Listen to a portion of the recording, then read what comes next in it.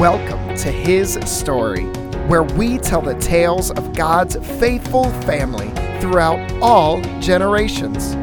Jesus taught that those who do the will of God the Father are His brothers and sisters, and to those who received Him, He gives the right to be called children of God. This is our family. These are our stories. Today, I want to take you back to the beginning. Not to the beginning of all things, but to the beginning of the last things. It had been a few days since the disciples had watched Jesus go up and disappear into the clouds. They huddled together in a room in the place where they were staying to pray and wait. Jesus had told them to wait. They couldn't help but think that it seemed like just yesterday when all hope was lost as they watched their Messiah die upon a cross. That sadness turned to great joy at the report that he was indeed alive again after 3 days. As promised, Jesus rose from the dead, and he spent the next 40 days appearing to them, eating with them, and teaching them about the kingdom of God. Go, make disciples, he told them. Baptize them in the name of the Father and of the Son and of the Holy Spirit, and teach them all that I've commanded you. But first, you must wait. You will be given power from on high. Just wait. So there they were, waiting and praying. 120 of them had gathered together in a room on the day of Pentecost. People had traveled to Jerusalem from all the surrounding regions to celebrate the law which God had given to Moses. This day quickly became unlike any other day in which they had gathered to pray. What, or should I say who, they were waiting for was about to arrive.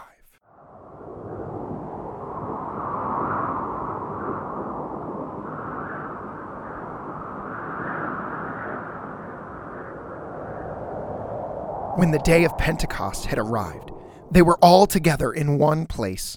Suddenly, a sound, that of a violent rushing wind, came from heaven. It filled the whole house in which they were staying. And tongues, like flames of fire that were divided, appeared to them and rested on each one of them. Then they were all filled with the Holy Spirit and began to speak in different languages as the Spirit gave them the ability for speech.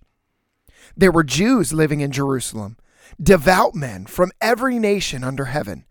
When the sound occurred, a crowd came together and was confused because each one heard them speaking in his own language. And they were astounded and amazed, saying, "Look, aren't all these who are speaking Galileans? How is it that each of us can hear in our own native language? Parthians, Medes, Elamites, those who lived in Mesopotamia, in Judea and Cappadocia, Pontia and Asia, Phrygia and Pamphylia, Egypt and parts of Libya near Cyrene. Visitors from Rome, both Jews and proselytes, Cretians and Arabs. We hear them speaking the magnificent acts of God in our own languages." They were all astounded. They were perplexed, saying to one another, "What could this be?" Some of them sneered and said, "They're just full of new wine." But Peter stood up with the 11 and raised his voice and proclaimed to them, "Men of Judah, and all you residents of Jerusalem, let me explain this to you, and pay attention to my words.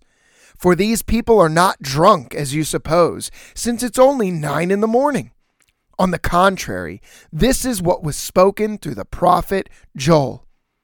And it will be in the last days, says God, that I will pour out my Spirit on all humanity. And then your sons and your daughters will prophesy. Your young men will see visions, and your old men will dream dreams. I will even pour out my Spirit on my male and female slaves in those days, and they will prophesy. I will display wonders in the heavens above and signs on the earth below, blood and fire and a cloud of smoke.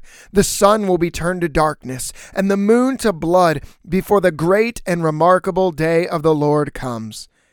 Then everyone who calls upon the name of the Lord will be saved. Men of Israel, listen to these words. This Jesus, the Nazarene, was a man pointed to you by God with miracles, wonders, and signs that God did among you through him, just as you yourselves know. Though he was delivered up according to God's determined plan and foreknowledge, you used lawless people to nail him to a cross and to kill him. God raised him up, ending the pain of death, because it was not possible for him to be held by it. For David says of him, I saw the Lord ever before me, because he is at my right hand, I will not be shaken.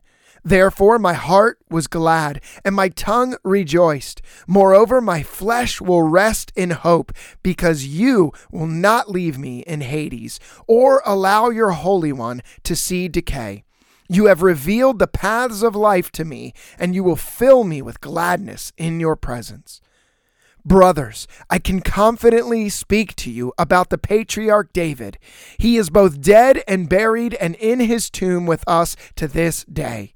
Since he was a prophet, he knew that God had sworn an oath to him to seat one of his descendants on the throne.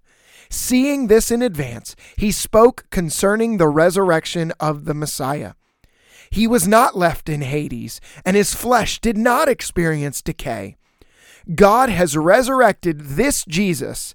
We are all witnesses of this. Therefore, since he has been exalted to the right hand of God and has received from the Father the promised Holy Spirit, he has poured out what both you see and hear. For it was not David who ascended into the heavens, but he himself says, The Lord declared to my Lord, Sit at my right hand until I make your enemies your footstool. Therefore, all the house of Israel know with certainty that God has made Jesus, whom you crucified, both Lord and Messiah. When they heard this, they came under deep conviction, and they said to Peter and the rest of the apostles, Brothers, what must we do? Repent, Peter said to them, and be baptized, each of you, in the name of Jesus Christ, for the forgiveness of sins, and you will receive the gift of the Holy Spirit. For this promise is for you and your children, and all who are far off, as many as the Lord our God will call. And with many other words he testified and strongly urged them, saying, Be saved from this corrupt generation. So those who accepted his message were baptized, and that day about 3,000 people were added to them. And they devoted themselves to the apostles' teaching, and to fellowship, to the breaking of bread, and to prayers. Then fear came over everyone. Many signs and wonders were being performed through the apostles. Now all the believers were together, and they held in all things in common. They sold their possessions and their property, and they distributed to everyone as they had a need. Every day they devoted themselves to meeting together in the temple complex, and they broke bread from house to house. They ate their food with a joyful and humble attitude, praising God and having favor with the people. And every day the Lord added to them those who were being saved. This first story that I'm telling you is to connect you back to Jesus and the birth of his church. He is the focal point of the faith that had been handed down by God, first to the prophets, then to the apostles, and for the rest of time to his disciples. From these humble yet powerful beginnings, we can follow the building of God's kingdom as it invades every tribe, nation, and language of the earth, bringing together people in Christ to be a part of the family of God. These last 2,000 years have been filled with adventure, triumph, and at times, tragedy. Join along with me as I tell you about some of our brothers and sisters throughout the ages who loved and served Jesus just like you and me. This is our family, and these are our stories.